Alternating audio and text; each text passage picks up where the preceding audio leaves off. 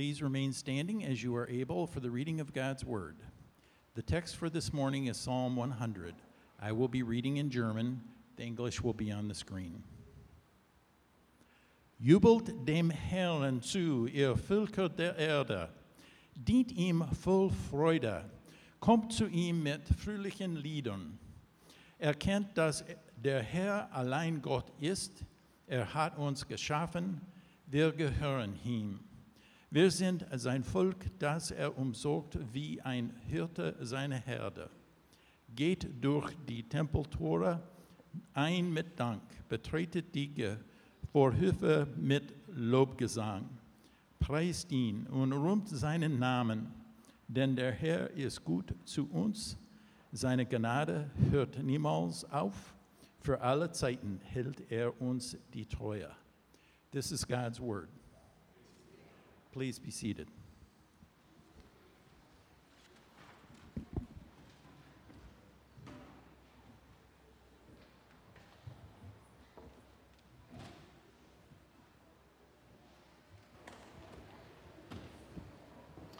Well, good morning. Welcome to Trinity City Church. My name is Josiah. I'm one of the pastors here. As you can see, Children's Church is dismissed. Ages kindergarten through second grade.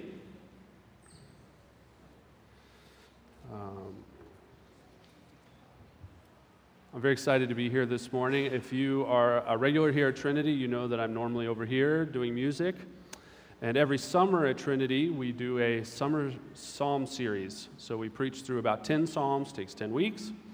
And this year, I'm preaching the introductory sermon to that study. So we'll be in Psalm 81 to 90 this summer. And this sermon is kind of setting up that series for us this year. We're going to answer two main questions this morning. And we're going to look at Psalm 100 to do that. If you want to go ahead and open up your Bible to Psalm 100, feel free to do that. The first question we're going to answer is really, what is the nature of Christian worship? And the second question is, why do Christians worship through singing? So if you're a note taker, there's just 2 points. I can't guarantee you that means we're going to be out of here any quicker. But two main questions we're going to look at this morning. When I was a kid, I was actually homeschooled my whole life until graduating high school and going off to college. And when my parents were starting their family, they were looking for a guiding philosophy of education.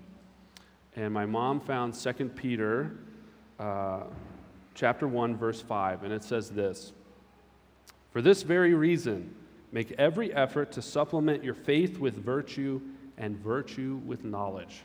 So that was like my parents' whole educational philosophy in one verse. So for them, the primary goal of our education was to teach us the faith, to teach us about God and the gospel, and to live a gospel-shaped life. After that was virtue or character. My mom used to say this all the time. She would say, "Knowledge may open a door for you, but your character is what will keep you in the room." My mom's a very proverbial woman. So first faith, then virtue, and then knowledge. So somewhere my mom read that if you read 5 Psalms and 1 chapter of Proverbs, you can get through both books in a month. So every day when we would start school, we would read 5 Psalms, except for Psalm 119. That got its own day. That's a really long one. We would read 5 Psalms and a chapter of the Proverbs. So over the course of my life, you can imagine, I probably started reading, 6, 7, 8, something like that, until I graduated high school. So I have read through the Psalms and Proverbs dozens of times, many, many, many times. And one of the things that kind of was true in my life that I found as I got older, that whenever I came to a circumstance in my life or an emotion that I was feeling or something that was going on, it was like the Psalms were already there ahead of me. You ever had that experience? I remember in times of my life really struggling with sin and shame from sinning and feeling like I couldn't change myself, I couldn't fix myself. Psalm 32 was one that I remember just praying over and over again. "Blessed is the one whose transgressions are forgiven, whose sins are covered. Blessed is the one whose sin the Lord does not count against them, and in whose spirit is no deceit. When I kept silent, my bones wasted away through my groaning. all day long. For day and night your hand was heavy on me. My strength was sapped as in the heat of summer. Then I acknowledged my sin to you and did not cover up my iniquity. I said, I will confess my transgressions to the Lord, and you forgave the guilt of my sin. Man, when you're feeling oppressed and burdened down with shame and guilt, Psalm 32 is a great one to read. When I've struggled with depression or anxiety, Psalm 42 has redirected my vision and reminded me of the purpose of my life, and it's given me hope. Here's verse 11 from Psalm 42. Why, my soul, are you downcast? Why so disturbed within me? Put your hope in God, for I will yet praise him, my Savior and my God. When I've woken up in the middle of the night with a terrible nightmare in a cold sweat, the words of Psalm 23 have been comforting and hopeful. You know Psalm 23. The Lord is my shepherd, I shall not want. He makes me lie down in green pastures. He leads me beside still waters. He restores my soul. He leads me in paths of righteousness for his name's sake. Even though I walk through the valley of the shadow of death, I will fear no evil, for you are with me. Your rod and your staff, they comfort me. Prepare a table before me in the presence of my enemies. You anoint my head with oil. My cup overflows. Surely goodness and mercy shall follow me all the days of my life, and I will dwell in the house of the Lord forever. So the Psalms in many ways have been my companion through my life, especially my spiritual life, giving language to the emotions I feel and the circumstances I have encountered, while also bringing God's truth to bear on those circumstances. Now, throughout the history of the church, even going back to the days of the Old Testament, the Psalms have played a pivotal role in the life of God's people. Now, many of you here this morning have probably experienced the Psalms very similar to the way I described. It's guided your prayer times and your private devotions toward the Lord. And this is certainly a fine way to use the Psalms like a prayer book. We have plenty of evidence from the Scriptures and from church history where God's people use the Psalms to pray. They use them as the words and language of their prayers. But for the most part, the Psalms, or the Psalter, the collection of all the Psalms together, it's sometimes referred to as the Psalter, it has been known in church history as the hymn book of God's people. Now, why is that so significant? I think there's probably a lot of reasons for this, but two come to mind. So much of my personal experience with the Psalms was just that. It was personal. It was just me in my room alone reading the Psalms or praying them, which is fine. It's a great use. But historically, the Psalms were the songs that God's people sang when they gathered for corporate worship. And I think that's important for us to realize, first of all, because there's a corporate aspect to the Psalter, right? You'll see all this we language in the Psalms. Who's the we? It's us. And in our culture today, we live in a very selfish, self-focused, self-centered culture. So it's really good for us to remember that the Psalms belong to all of God's people, not just to us individually. They do belong to us individually as a member of God's people. Does that make sense? The second main reason I think it's really important for us to think about the Psalms as hymns is that, well, what do you do with a hymn? You just recite it? You sing. You sing a hymn. And throughout church history, singing the hymns was normal. That's what most Christians did. God's people have been doing that since at least the time of King David. So this morning, as I mentioned, we're going to answer those two questions. So what is the nature of Christian worship? And we'll mostly look to Psalm 100 to explore that question. And then also, why singing? Why does God make a big point about this in the Psalms, and why have Christians understood that in order to praise God through singing, they usually would use the Psalms to do that? That's the two things we're going to look at this morning. Before we do that, let's go to the Lord in prayer. Please join me. Almighty God, unto whom all hearts are open, all desires are known, and from whom no secrets are hid, cleanse the thoughts of our hearts by the inspiration of your Holy Spirit, that we might perfectly love you and worthily magnify your holy name, through Jesus Christ our Lord. Open our eyes and our ears to hear your word and be transformed by the power of your Holy Spirit. Amen. May the words of my mouth and the meditation of my heart be pleasing in your sight, O Lord, my rock and my redeemer. All right, so now we're going to look at Psalm 100. There's two things I want you to think about as we're approaching the Psalms, and this applies to any psalm you look at. Just 2 points here. First, the Psalms are lyrics. The Psalms are lyrics. So when you're reading the psalm, you should have kind of a songwriter's mindset, right? The Psalms employ all this poetic language. You're going to use metaphor and simile to help you understand a deeper spiritual truth. So your antenna should be up when you're reading the Psalms, looking for this poetic language and what is it trying to communicate, okay? The second thing you should keep in mind whenever you're reading a psalm is that the psalmist is making an argument. They're trying to communicate something about who God is, about who we are, about what our response to who God is should be, right? There's a logic, there's a thought, there's an argument that's going to flow through the psalm. And this is, the old school word for this in church history would be catechesis, instruction. The Psalms are trying to instruct us. They're trying to shape us in very specific ways. So again, Psalms are lyrics, so you should read them like poetry, like a song, and they're also making an argument. There's instruction, there's teaching in the psalm that we're supposed to be picking up on. All right, I'm going to read Psalm 100, and I'm going to emphasize here, for our sake, the language that refers to God and the language that refers to us, God's people. Okay? So emphasis added, that's coming from me. All right? Psalm 100. Shout for joy to the Lord, all the earth. Worship the Lord with gladness. Come before him with joyful songs. Know that the Lord is God. It is he who made us. We are his. We are his people, the sheep of his pasture.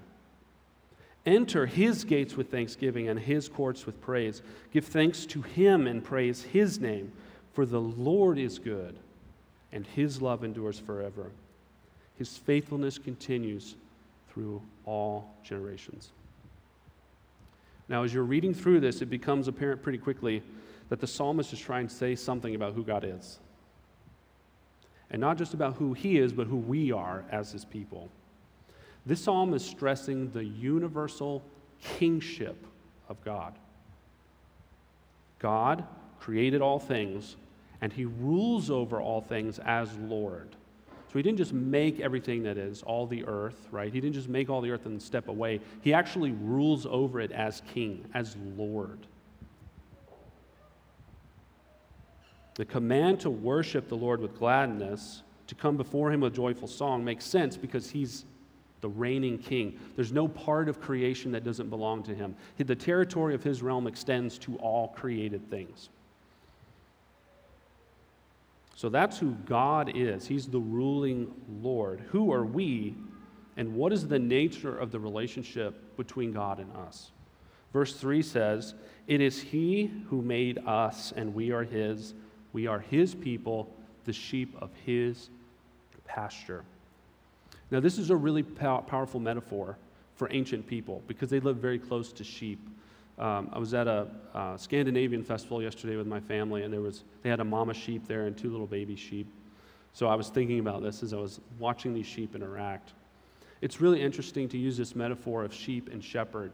On its face, it has some really big implications. Have you ever seen a sheep or a group of sheep elect a shepherd? Like they get together and they put forward candidates and they elect them? No, sheep don't choose shepherds. Shepherds choose sheep, right? The shepherd doesn't belong to the sheep belong to the shepherd.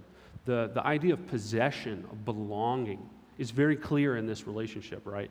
God owns us in a very deep way. We belong to him, and that's inherent in this metaphor, right? God isn't just an architect who designed the world and walked away and let somebody else build it. He's not just a carpenter who builds the world and then lets somebody else live in it. He's a shepherd. So he dwells with the sheep. He sustains creation with his power. He nourishes his people with the sacraments, baptism and communion, and he guides us with his word. He protects the church from false teachers who would snatch away his precious ones. And he defends the church from false teaching that would infect us and make us sick. Just like a shepherd, right? Shepherd leads the sheep. They don't know where to go unless he guides them. They're vulnerable to attack from thieves or predators unless the shepherd intervenes and protects them. That's all built into this metaphor of shepherd and sheep. You guys tracking with me? Does that make sense? He's intimately involved in the care of his creation and his people. And how are we supposed to respond according to the psalmist? So God, who created all things, is Lord. He reigns over all the earth. He's called us to be his sheep. He's protecting us and providing for us. What's our response to him and to what he has done? Verse 4 and 5 says, "Enter his gates with thanksgiving and his courts with praise. Give thanks to him and praise his name. For the Lord is good, and his love endures forever. His faithfulness continues through all generations." So Christians worship the Lord with gratitude and thankfulness, bringing praise. Remember verse 1? Shouts for joy. Can you imagine if we started our service off with a shout? It would probably rattle us a little bit, but it's commanded in Psalm 100 to shout for joy because of who God is, because of what he has done. Our proper response to what God has done is worship. Worship means to ascribe worth to show the value of something. So when we gather here on a Sunday, we take time out of our week, the very first part of our week, to gather in corporate worship because he's worthy. Because of all that he has done, we come here with gratitude. One of the most consistent themes of the Psalms is to praise God, to worship him through singing. So now let's consider that question. Why this emphasis on singing? Why are we supposed to focus on that and to practice that? So God's people, as I mentioned earlier, have understood that the Psalms, the Psalter, is the hymn book of God's people. And they took this command to sing praises to God to mean that they were supposed to sing the Psalms. Throughout church history, it's very consistent. Psalm singing was a part of the worship of God's people. We know that King David wrote psalms. We know that he assigned certain psalms to be sung at certain celebrations. We know that this tradition of psalm singing survived the exile of God's people into Babylon. If you ever read Psalm 137, it says, "By the waters of Babylon we wept." So even when God's people were taken into exile to Babylon, they were continually singing psalms and worship. We know that that continued even through the time of Jesus. We have a lot of kind of evidence of this in the scriptures and from church history that psalm singing was being practiced extensively in the life of Jesus in Jewish worship. The early Christian church continued that tradition. So when Paul, the Apostle Paul, writes to the church in Colossae, he assumes that they're singing and that they're singing psalms. This is Colossians 3:16. "Let the word of Christ dwell in you richly, teaching and admonishing one another in all wisdom, singing psalms and hymns and spiritual songs with thankfulness in your hearts to God." Again, the emphasis on thankfulness and gratitude in our worship. So why this emphasis, though? So we know that they did it. We know that Christians and God's people, going back to the time of King David, sang, but why? Well, there's probably a bunch of reasons for that. One reason is this. So consider ancient Israel. No one had a printed copy of the Bible in their home. The Bible was written on vellum scrolls. It was immensely expensive to produce a copy of the scriptures. So if you're in a culture where people don't have access to the Word of God to read it for themselves, how do you get God's Word into them? How do you teach them? Well, one of the things you can do is you could read it out loud, and repetition here is really important, but you can also sing it.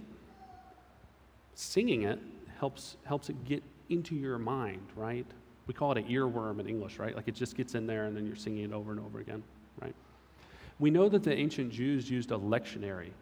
Ever heard that word, lectionary? Lectionary is just a collection of scriptures, different passages grouped together, usually around a theme, and it's intended to be read when God's people gather.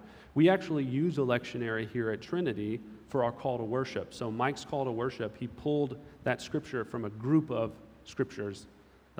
We use the Revised Common Lectionary. So we still use them today, and some Christian denominations use them for the whole service. What's read, what's the sermon text is all determined by the lectionary. So as I mentioned, repetition is really important. So you would go to worship, you would go to Sabbath, and there would be a group of psalms that would be sung every single time you gathered. And then depending on the time of year, you would sing different ones. For us, it's kind of like we sing Easter hymns at Easter, right? Every year, as you're coming to church to worship, you're going to hear the Easter hymns. Or during Advent and Christmas, we sing the Advent hymns and the Christmas hymns, right? So year after year after year, week after week, God's people would be singing the same songs. They were canted, is the technical word. So there would be a cantor, a song leader, would pick a melody, and then they would verbatim quote the psalm in the melody, together corporately. So it might not rhyme, it doesn't matter. You pick the melody, and you cant the psalms together corporately as the people of God. As I mentioned, singing helps us remember. To illustrate this, we're going to play a little game. I used to be a teacher, so I can't help, right? I'm going to start a song, and then you all are going to finish it. Okay? Simple enough. Give me a break, break me off a piece of that. Yeah. Ba-ba-bum-bum-bum. Uh-huh. Yeah, you can't deny it. We all know you eat at McDonald's now, don't we? Like a good neighbor, we are farmers. Right? Here's another. Let's see if you can do this all on your own. Can you sing the song for Liberty Mutual? That's got to be the worst one, right? Let's just take the name of our company and sing it over and over and over again, right? So did you go to class to learn those songs? Right? Like somebody taught you, right?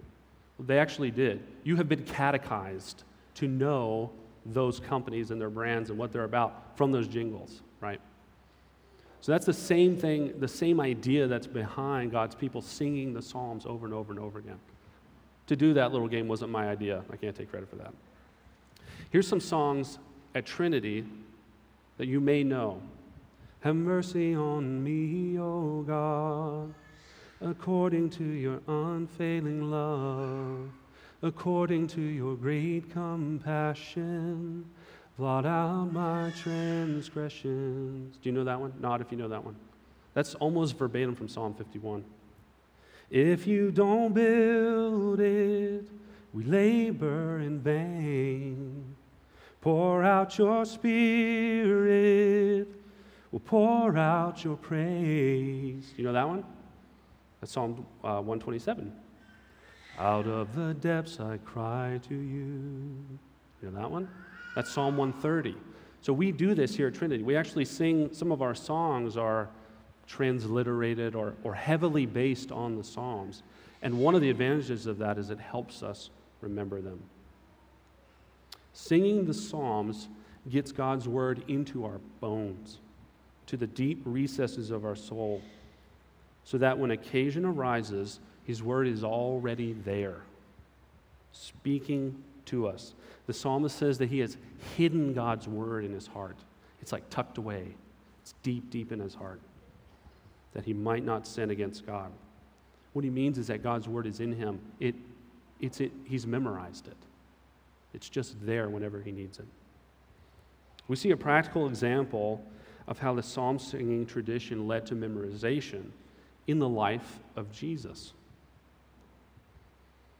At the Last Supper, several of the gospel writers tell us that Jesus and his disciples sang hymns as they met for the Last Supper and as they walked to Gethsemane. And that was normal. That was normal practice at the Passover meal in Jewish tradition to sing psalms. Do you know, because they used a lectionary, we actually know what psalms they would have sung? This just gave me chills when I was learning this. They would have sung Psalm 113 to 118. Here's a couple of snippets from those psalms. It's from Psalm 116. Again, picture this with your imagination. Jesus and the disciples are walking to Gethsemane.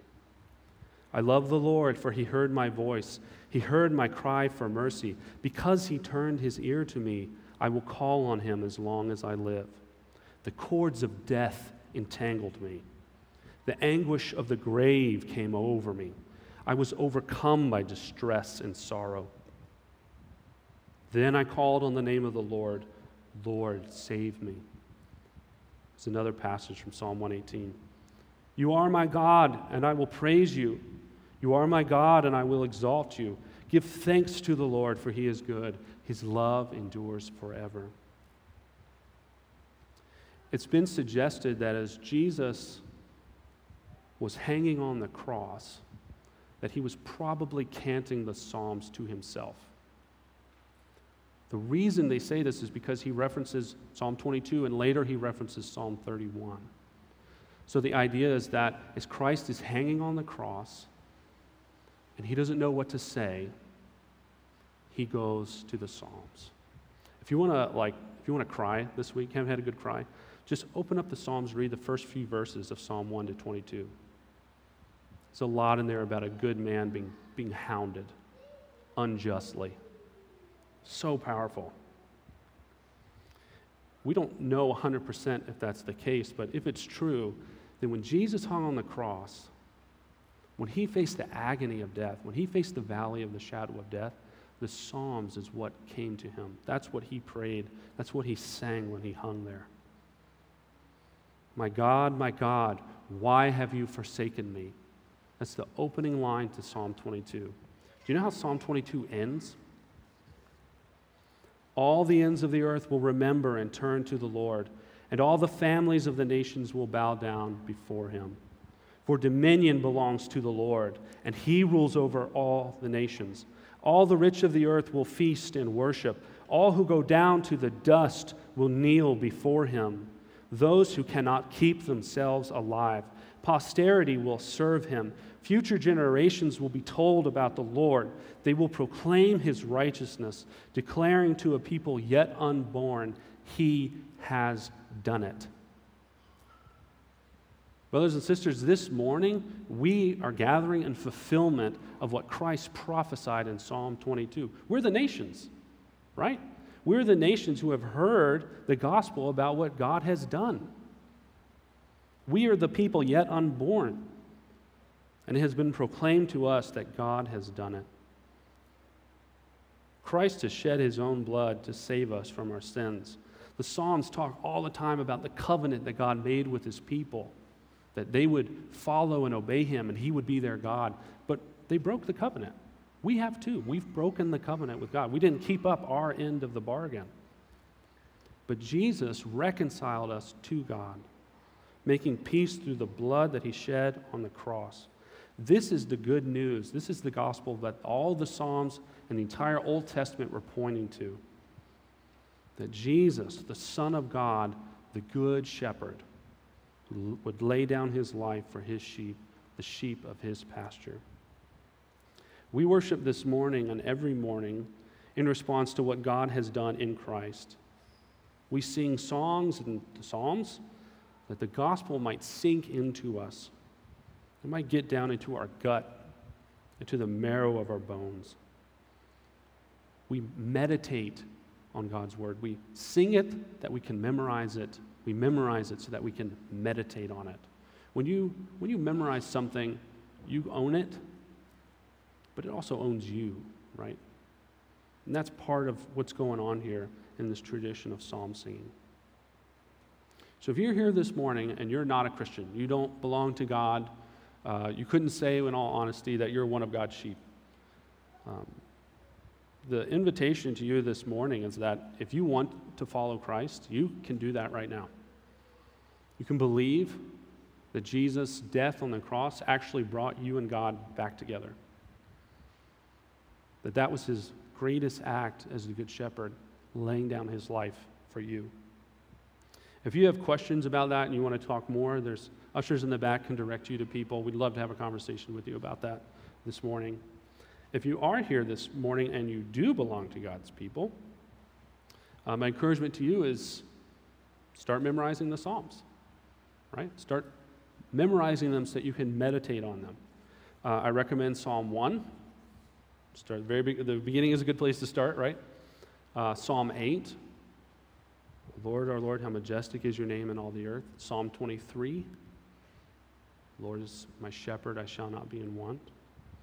After that, I really like Psalm 67. It's great. There's a beautiful blessing in it, and it's great if you're ever at a wedding and you don't know what to say. You can just quote Psalm 67. It's really powerful. I may or may not have done that before. Another encouragement I have to you is that there are so many Christian artists and churches that are setting the Psalms to tunes so that God's people can sing them again. We're living in kind of I think a modern kind of golden era for this. So there's actually a playlist of songs that we've put together that are all based on the Psalms. You can access that in our Church Center membership group, and I'm going to see if I can get it up on our website this afternoon so that you can just be listening, and hopefully it'll help you memorize some of these Psalms.